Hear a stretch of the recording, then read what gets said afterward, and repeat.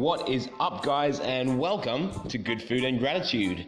For the next 3 days, I want to do a little series of connected podcasts, all covering a very sensitive issue for a lot of people.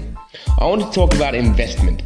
And as you can imagine, I'm not talking about business, real estate, the stock market. I'm talking about investing in yourself and the 3 qualities we need to invest in our health, because so many of us out there struggle in these areas. So for the first day of the series, let's talk about, quote unquote, the high price of being healthy.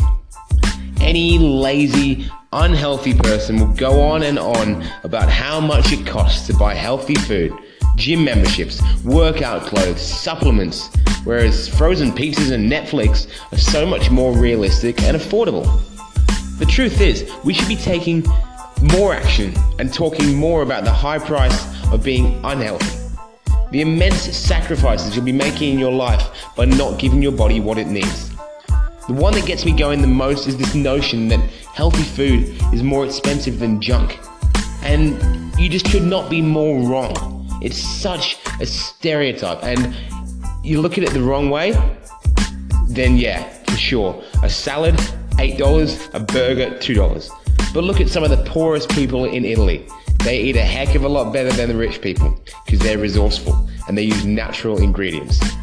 So think of it like this. It all comes back to the quality debate, where the better quality your food is, the more you get out of it. When you buy $10 worth of Macca's, what do you get? A couple of burgers, a couple bags of soggy chips, a bit of sugary Coke, and maybe soft serve ice cream. Yummy, amazing, delicious, but what is it giving you? Fuck all. There is so little nutritional value in that meal outside of briefly filling you with energy-dense calories. You've really wasted that money. Now let's go and spend $10 at the supermarket. A big bag of brown rice, a big bag of dried lentils, some carrots, an onion, a tin of tomatoes. Maybe you can squeeze in a bunch of herbs or a little jar of mixed spices. Literally days worth of food, if you spend a bit of time and cook it right. And everything in there is going to deliver you immensely more nutritional value than whatever that crap was that you bought for your family on Friday night because it was cheap and because it was easy. Buying seasonal food.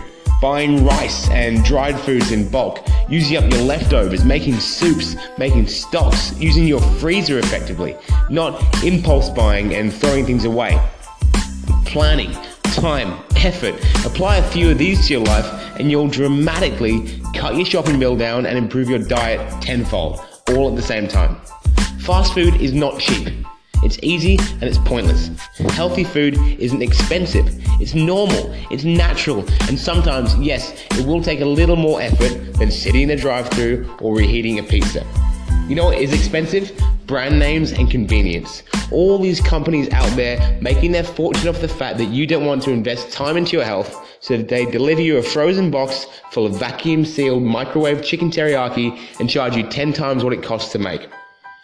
Yeah, sure, there's a lot of stuff out there, these healthy health food supplements that do cost a lot of money. The vegan shops, the health food shops, all these places that are selling super duper refined nuts, organic stuff. Yeah, sometimes that stuff goes expensive, but you don't need to eat that way to be healthy.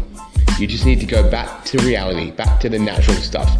And then you've got supplements, you've got gym memberships, workout clothes. These actually can also get bloody expensive, but that's no excuse not to look after yourself. Protein shakes, eat some tuna. Brand name sweatpants, wear your old trackies.